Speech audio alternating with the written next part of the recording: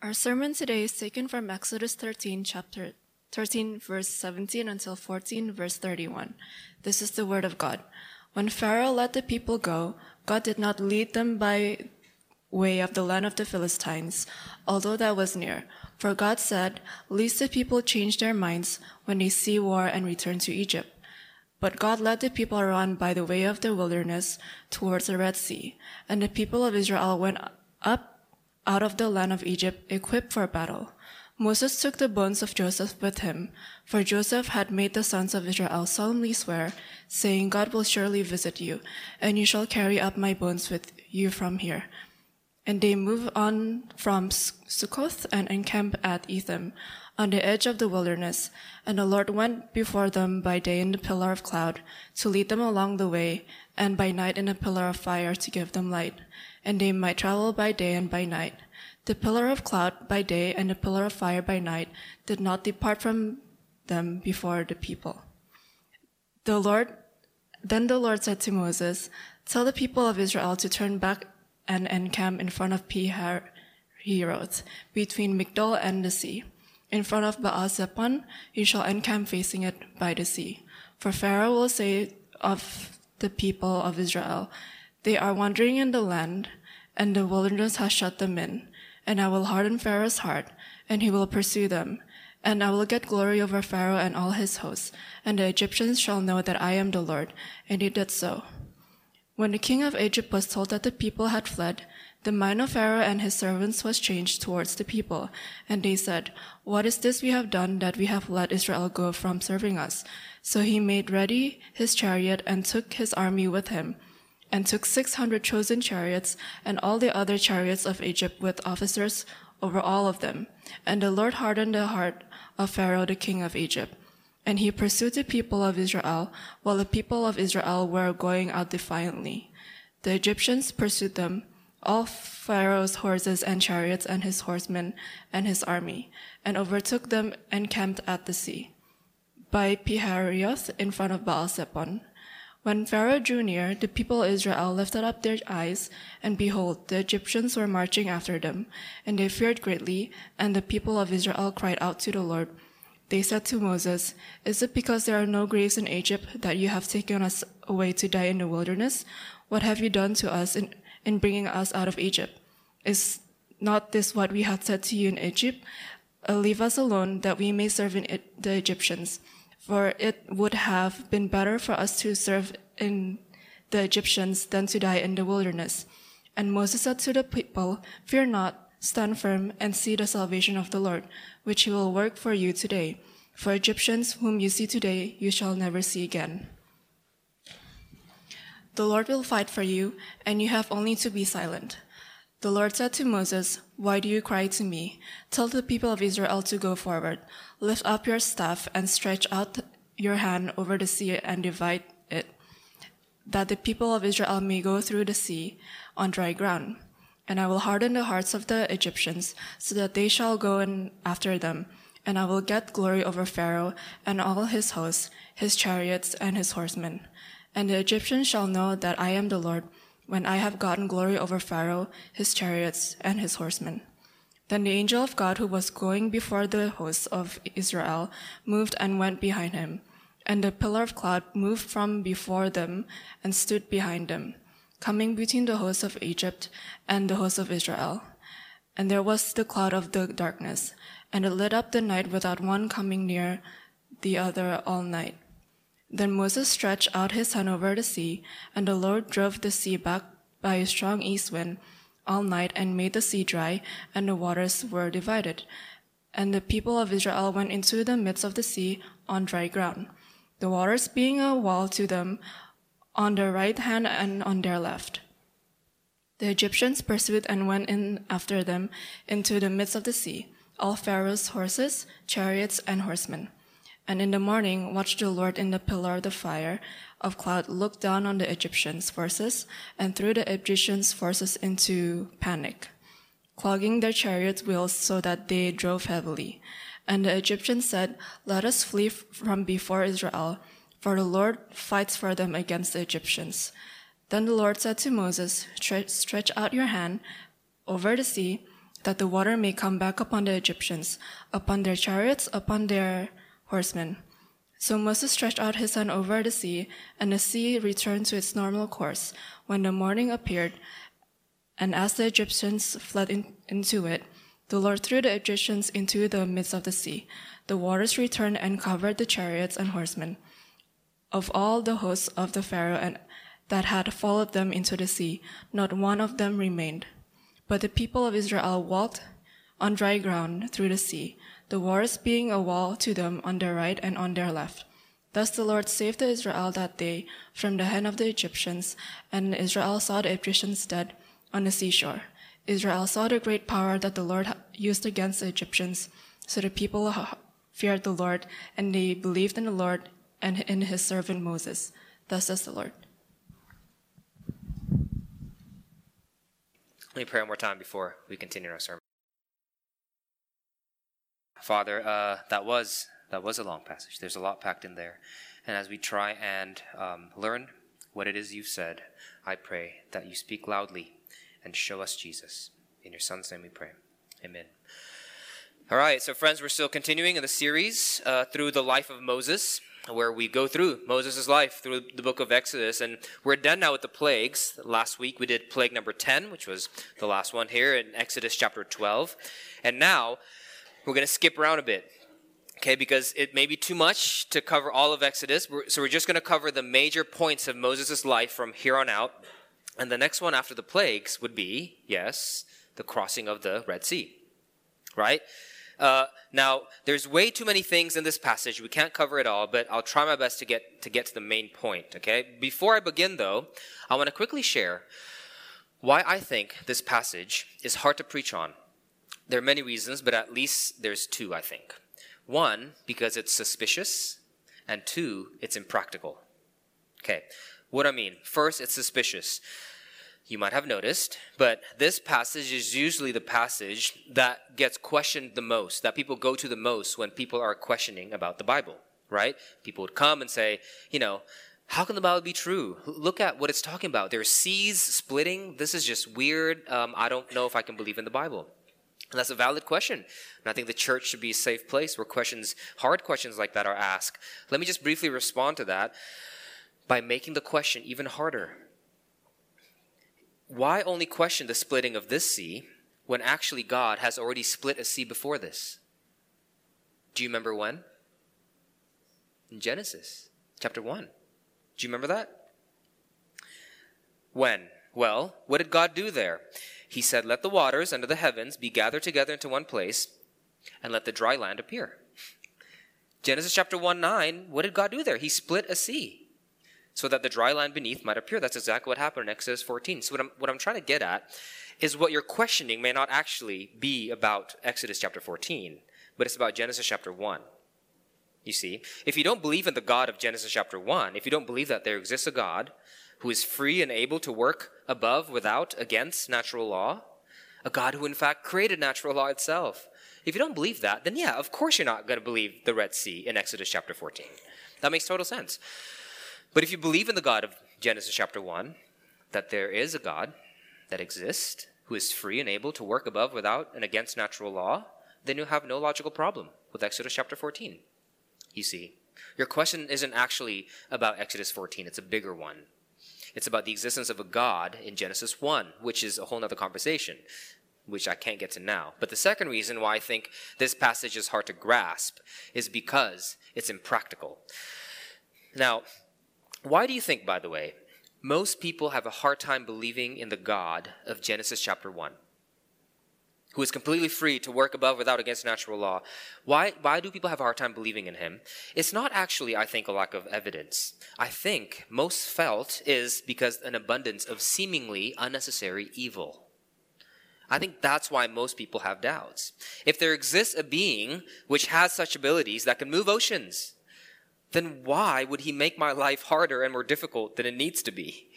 Right? If Genesis 1 is true, that there was a time when all was well, when there was no suffering, when everything was peaceful and ordered, if that's true, then why would a God who is so powerful allow things to get this bad in this world?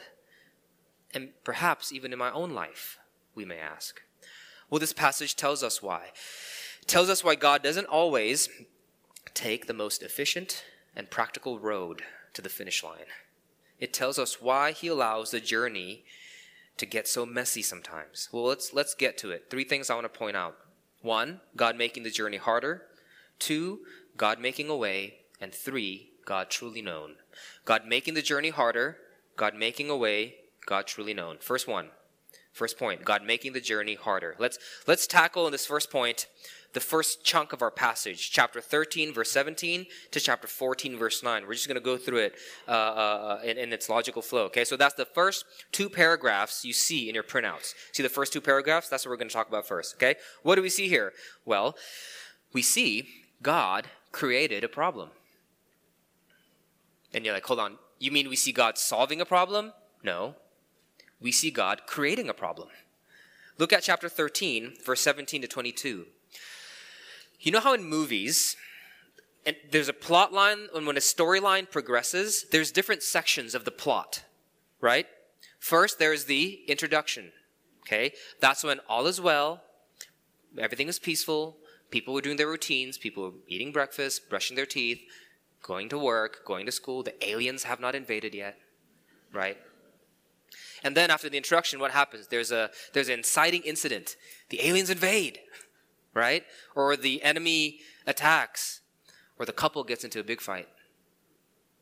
And then after that, there's a rising action, right? Then there's a climax, and then there's a resolution.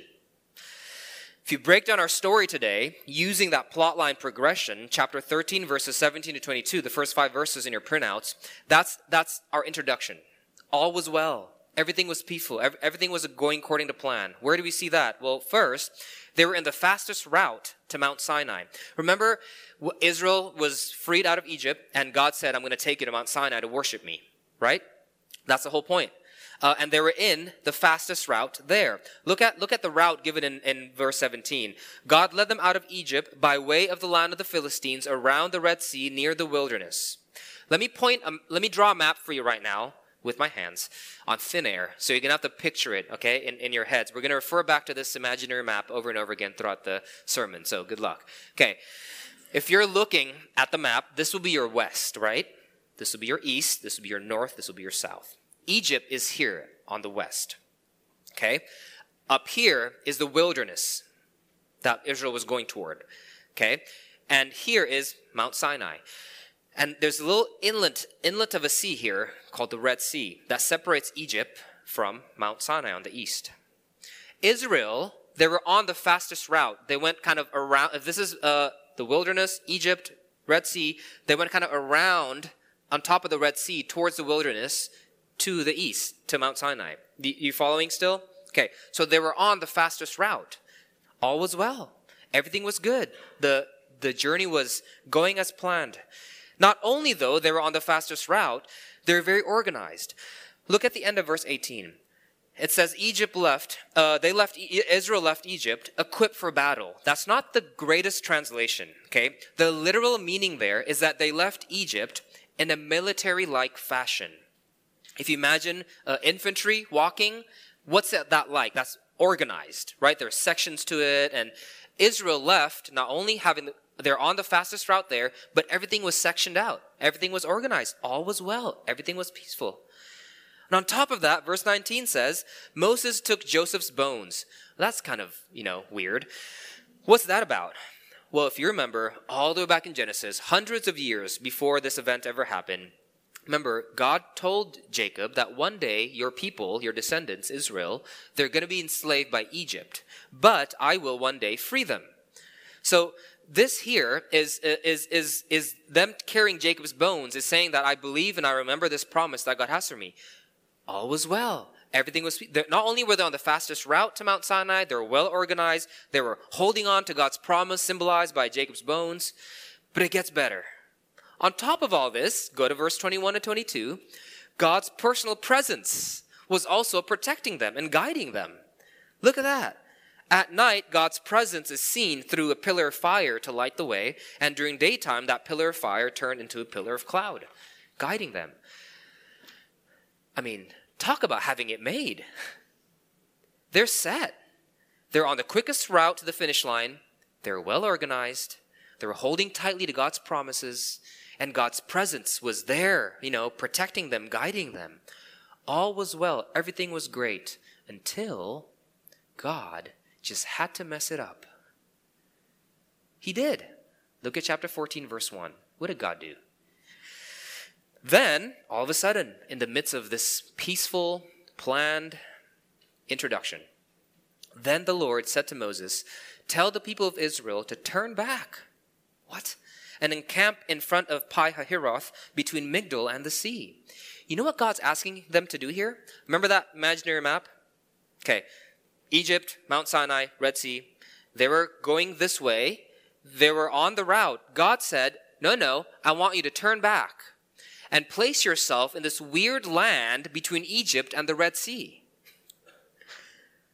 Now, can you imagine what they're asking? Why? I'm not going to do that. That makes no sense. That is not efficient at all. That makes life a lot harder. That makes this journey much longer. Why would you do this? But let's give God the benefit of the doubt. Okay, maybe somehow this would make the trip easier, better, and quicker. Surely that's God's main concern for me in my life, right? To make the trip easier, better, and quicker. No, it's not. God says in chapter 14, verse 3, "I'm not doing this to make the trip easier, better, and quicker. I'm doing this to entice Pharaoh to pursue you." Look at that. "For Pharaoh will say of the people of Israel, they are wandering in the land. The wilderness has shut them in. They're lost. Let's go get them." Now that just seems silly, God. Why would you want to do that? Why would you want to do? What if Pharaoh actually does pursue us? "Oh, don't worry." God continues in verse 4. "I'm going to make sure he does." Look at verse 4. This is bizarre. "I'm going to harden his heart so that he will chase you down."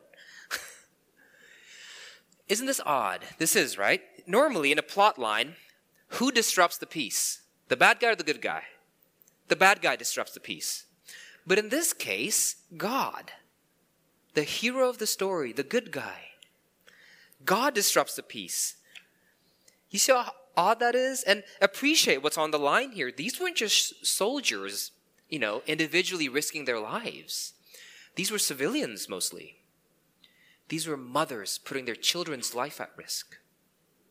These were fathers putting their family's life at risk because what God is doing. Can you imagine the anger, the frustration, the confusion? Are you a sadist, God? Is my life one big joke to you? This is just cruel. Doesn't it seem cruel? You ever prayed for something for so long, you want it so bad, and God doesn't give it to you? And after a while, your heart just learns to accept it. You say, okay, fine, maybe that life is not for me. And that's a sad thing. It is, right? Because every time you picture what life would be if you had that unanswered prayer, it's as if you're looking into the good life that you're doomed never to find. That's a songwriter once put it. 430 years of slavery. There's somewhere in there Israel's begun to accept it. Maybe freedom's just not for me. Maybe I just have to accept life as it is. We'll never be free. That in itself is painful. But you know what's worse?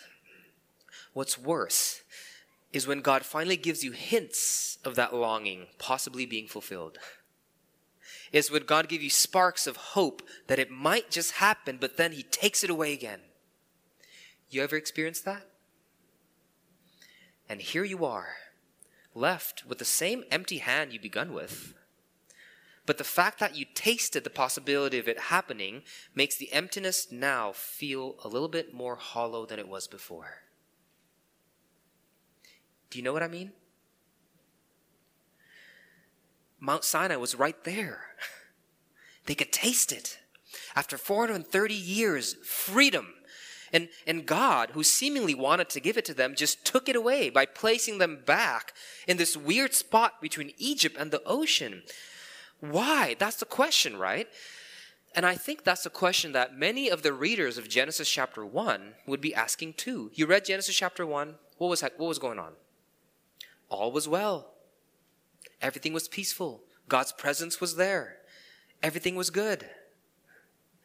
And God told Adam, the blessing was right there, right? It was so close. Adam, if you don't eat this fruit, I will give you my blessing. If you eat it, then it'll be a curse. We had one job, to not eat that stinking fruit. And we ate it. We failed. Instead, Adam failed, and now the journey, as we experience every day, is unbelievably hard because sin has entered the world. It's more difficult, and it's longer, it's more painful. And we ask, why? We were fine. Everything was fine. Why did you have to write the story this way? And you might say, yeah, but God didn't make Adam sin. We might say, God didn't orchestrate all that. Sure, that's true. He didn't. Adam sinned. And it was his fault and his fault alone. But yet God orchestrated the event to where it still happened. Did God knew that was going to happen? Yes. Why did God still create Adam and Eve? Not only did he create Adam and Eve, he created the fruit that made it possible. Yes, God didn't make Adam sin. That was Adam's own fault and volition. God is holy, holy, holy. He cannot do that. But it was God's sovereign hand that orchestrated the event to where now we are in the place we are now, between a hard rock and a difficult place. What we see in Genesis 1, the disruption of a peaceful beginning, we see it here in Exodus chapter 14. And in both instances, God orchestrated the journey to be longer and harder. But why? Well, let's move on to our second point. He did it so that he can make a way. Second point, God making a way. Now first, look at how Israel responded to this now difficult life. It's really convicting, actually. It's like looking at a mirror for me. Once God made the journey harder, they cried out to the Lord and complained. How? Oh my. Here's a mirror for us, if there ever was one. The first thing they did, when life gets hard, they complain. The first thing they did was they become sarcastic by asking a rhetorical question. They became sarcastic by asking a rhetorical question. Look at verse 11. Look at how they responded. Hey, God, just wondering, is it because there is no graves in Egypt that you took us out here to die in the wilderness? Just curious. Is that why? Is that why you did it? You see the sarcasm there? You ever been sarcastic to God by asking him a rhetorical question? Here's a popular one. Hey God, just wondering, you happy now? You having fun up there?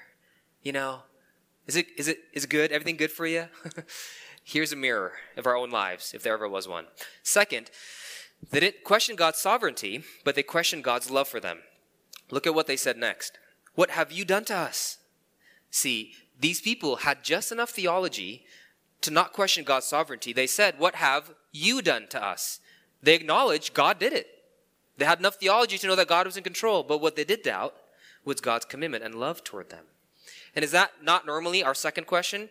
First, you happy now? Second, why would you do this to me? Third, they twist the past to convince themselves that they never needed God. Look at what they said in verse 12.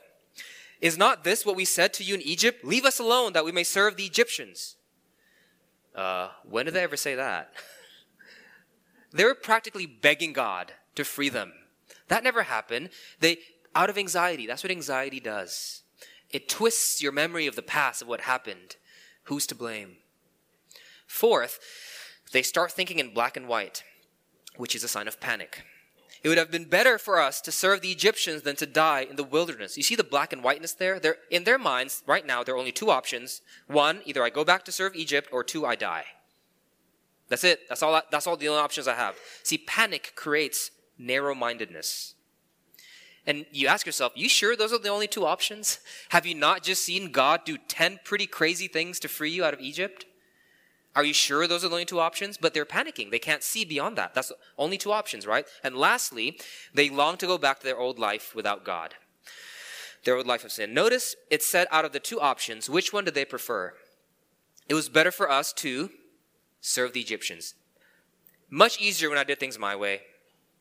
None of these moral convictions, none of these old archaic Bible rules to hold me back. See this? These people, they're me. This is what I do when things get bad.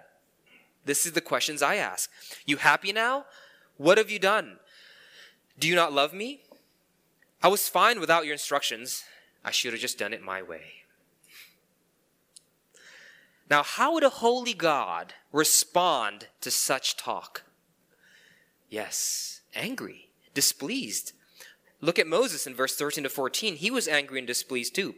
He said, "Fear not, stand firm, and see the salvation of the Lord, which he will work for you today. For the Egyptians whom you see today, you shall never see again.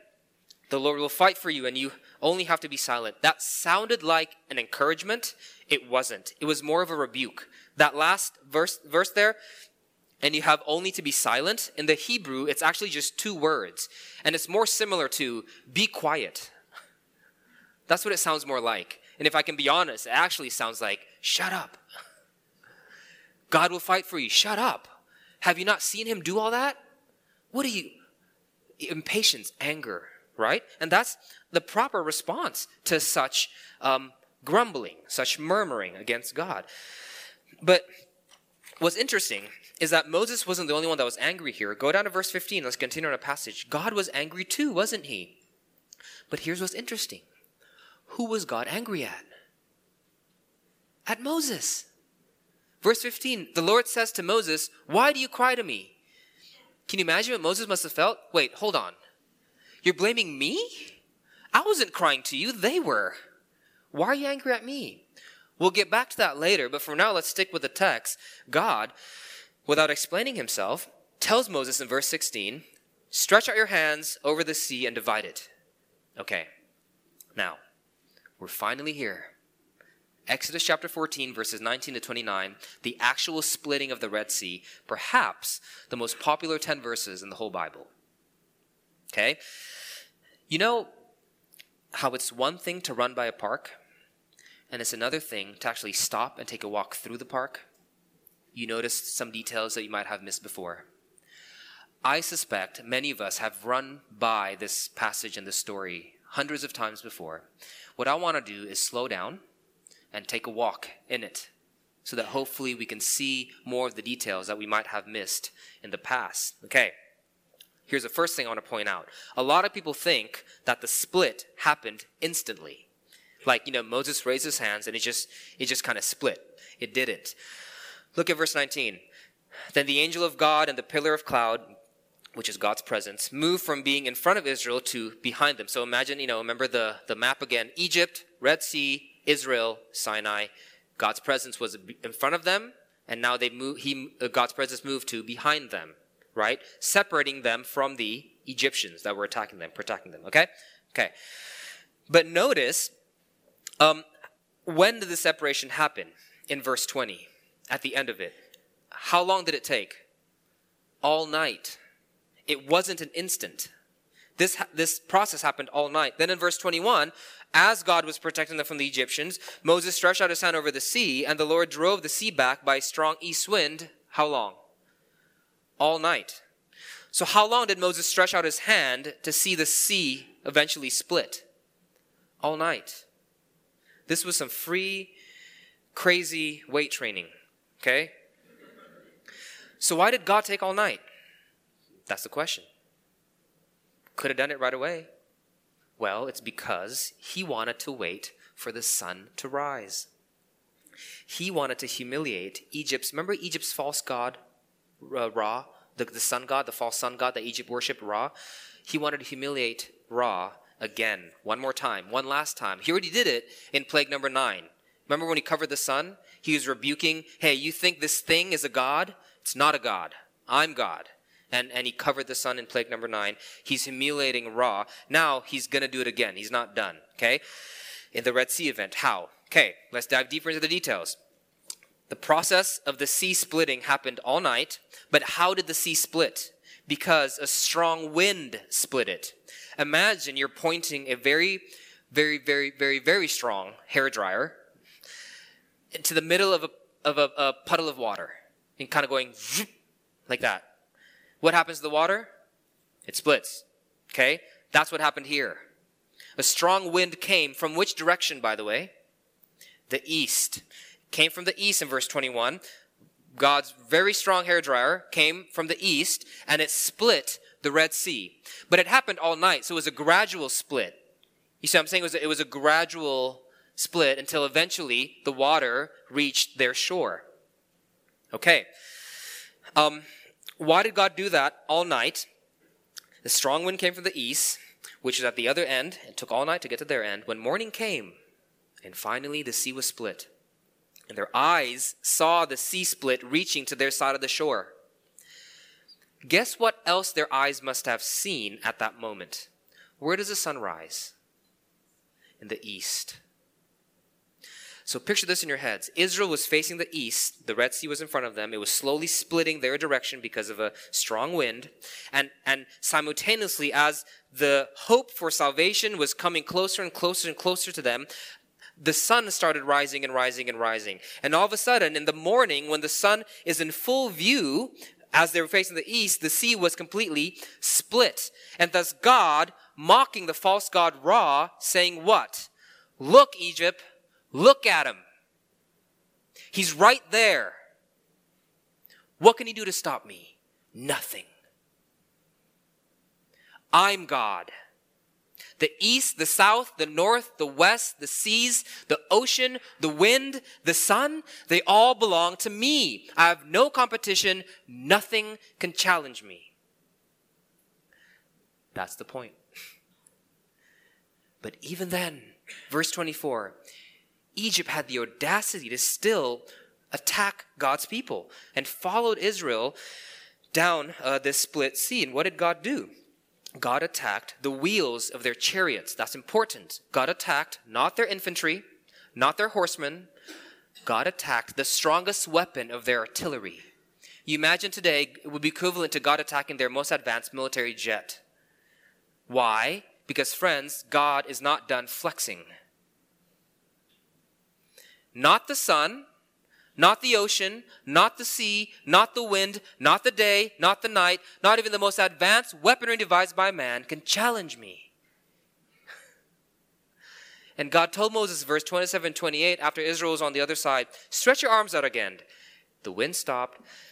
The sun was in full view, as if a mockery, and the seawater closes down on Egypt's army. And without breaking a sweat, God left the whole world one simple message through this whole event. Don't mess with me. Don't mess with me. I am God. But also, he left a different message for his people through this event. To his people, God is telling them, don't ever doubt my love and commitment for you. Now, friends, could God have just said that to Israel? Could God just have said to his people, I love you, I'm committed to you, I'll never abandon you? We're good? Okay. Could God have done that? Sure. Of course he could. Verbally just have told them that. And they would have known it if he did. But they wouldn't have known it. You know what I mean? This December 12th, Tati, my wife, it's my wife and our first 10th year anniversary. Yeah, it'll be 10 years. Pretty crazy. And I remember, I wasn't asking for a clap, but sure, I'll take it. I remember 10 years ago, right before we got married, she would hug me and she would say, I love you. And I knew it back then. I knew she did. But last week, after quite a big fight, we made up, and she hugged me, and she said, I love you. And there was something in me last week that knew it much more deeply than I did 10 years ago. You know what I mean? Why? Because all the hardships that's happened between then and now. By now, she's endured me leaving the toilet seat up like 20,000 times. By now, she's endured me forgetting to wash the dishes 15,000 times. By now, she's endured me accidentally hitting her in the face while I sleep, because I move a lot in my sleep, no joke, 30,000 times. I promise I was asleep. And those are just the funny ones, right? Not the real fights. There are fights, and then there are fights. You know what I mean? After countless struggles, after countless I'm sorries, after countless hardships, the level in which I knew her love for me when she said it last week compared to 10 years ago is next level. I knew it. And the me now would look back to the me 10 years ago and say to that guy, you thought you knew. You thought you knew how much she loves you and how committed she is to you. Oh my, you have no idea. Now, could God have just taken the most efficient route? Could God have just said to Israel, I love you, I'm committed to you, I'll never leave you? Sure, he could. And maybe Israel would have said, I know. But the Israel post the Red Sea event would look back at the Israel pre-Red Sea event and say, you thought you knew, but oh my, you had no idea. You had no idea how much God loves you. What if, friends? What if the point to this mess isn't efficiency of travel? What if the point isn't getting to the finish line as quickly and as comfortably as we can? What if the point in life is to grow in our level of understanding of who God is? What if that's his goal for this mess? What if some kinds of knowing can't be known by just mere words? Something must have to be done for you to know it. Which leads us to our third point. God truly known. Okay, so verse 30, let's continue our passage. Verse 30, God saved Israel, and now look at verse 31. Look at how God describes Israel there. Verse 31, Israel saw the great power that the Lord used against the Egyptians, so the people feared the Lord, and they believed in the Lord. See, they knew God in a way they didn't earlier. How was Israel described earlier, by the way, in the first verse of our passage, in chapter 13, verse 17, the first verse? If you read there, it describes Israel as not being ready for war. They weren't yet confident in the Lord. They did not yet truly know, that God is going to deliver them through. Okay? And now they trust the Lord. Now they believe in the Lord. Now they fear the Lord much more. Why? God's presence was there before the Red Sea event. God's presence was objectively there, leading them through the pillar of fire and cloud. But somehow their faith and their knowledge and their fear of God subjectively grew after the Red Sea event because of everything that happened. Look at verse 31. Israel saw the great power that the Lord used against the Egyptians, so the people feared the Lord, and they believed in the Lord. First, they feared the Lord. I think we are way too quick to say that God doesn't want us to fear. I don't think that's quite accurate. You see, in this passage, God wasn't so much interested in making their fears go away, but rather in establishing himself as the object of their fear. You see that? They feared God. Our issue isn't that we fear too much. Our issue is that we fear the wrong things. But it wasn't just pure fear like they feared Pharaoh. It was fear in what? Belief. So the people feared the Lord and they believed in the Lord. Not just in that he existed. No, they believed that before. There's a pillar of cloud and fire. It was with them this whole time. They never doubted his existence. What they doubted was his love and commitment for them. Remember the grumbling earlier? You see, Israel was transformed because of the Red Sea event. They were transformed from Pharaoh-fearing grumblers to becoming what? God-fearing believers. They know now, they really know now, that God loves them and that God is committed to them.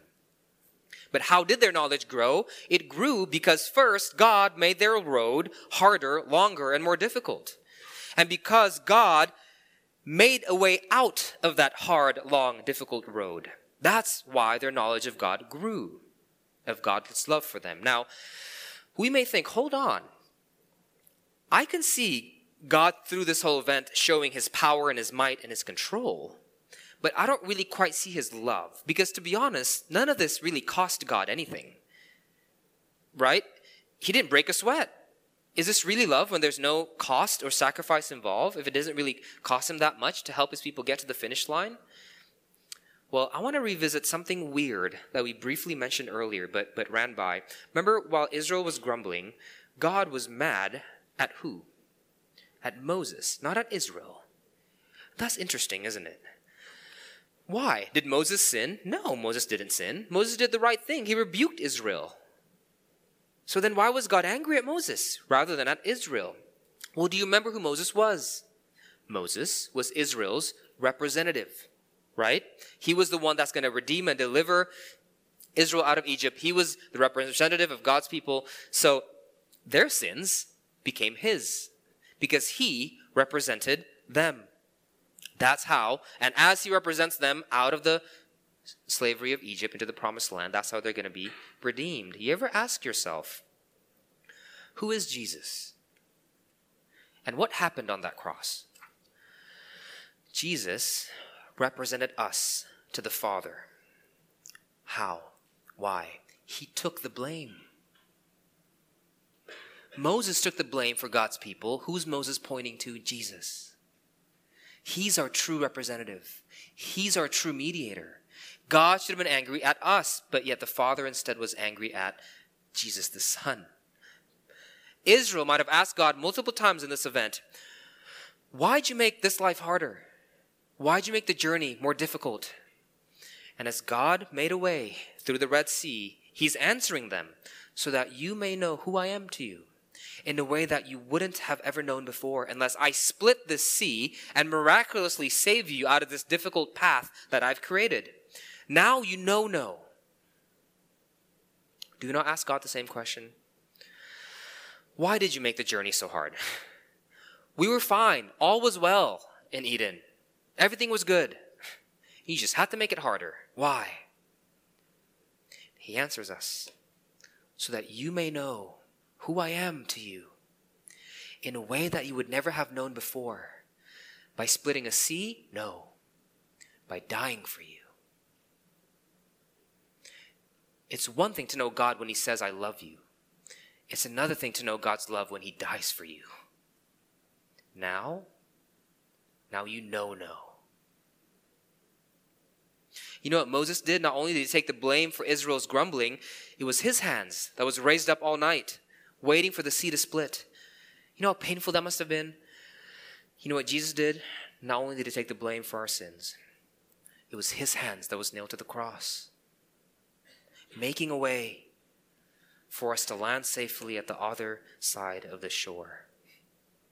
There is a sense in which the Christian who's truly accepted Christ as their Lord and Savior, there is a sense in which the born-again Christian who has accepted what God has offered them on the cross to know God's love and look back to who they were before Christ and say to themselves, man, you thought you knew God. You really thought you knew. But oh my, you have no idea. You have no idea how much he loves you, how committed he is to you. What if some kinds of knowing can't just be revealed with mere words? What if some kind of knowings God must show you? What if the goal of our existence isn't to get to the finish line quicker? What if the goal of our existence is to know God deeper? A knowing that can only be known through the cross. There's one more thing, it's not in my notes because I was rushed in this particular sermon, that I wanted to share as well. The ones who know God here wasn't just his people, but God said earlier, I will swallow up Egypt's army so that they may know me. They knew God too, but they knew his justice. They knew his wrath. The whole world will know God. He's offering us grace, love, and mercy. Know him through Christ. There is no other way. You don't want to know him without Christ. He loves you. He's committed to you.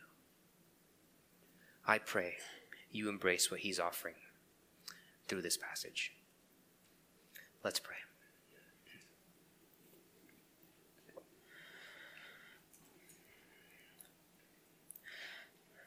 Father, we come to you and we confess our grumblings, that we so often come to you the way Israel does and all of your people have been doing for forever. We complain and we mumble, we grumble, and we blame you, and we go back to our own sin. We don't want to obey your word.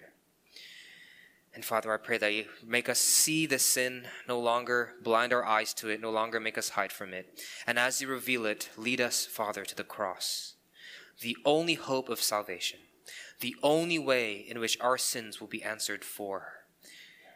You have made a way. And because of that, we know you so much more, infinitely more. You have said, I love you through your blood. You have said, I'm committed to you through your death. And you have said, I will never leave you in your resurrection. Help us, Father, truly know you.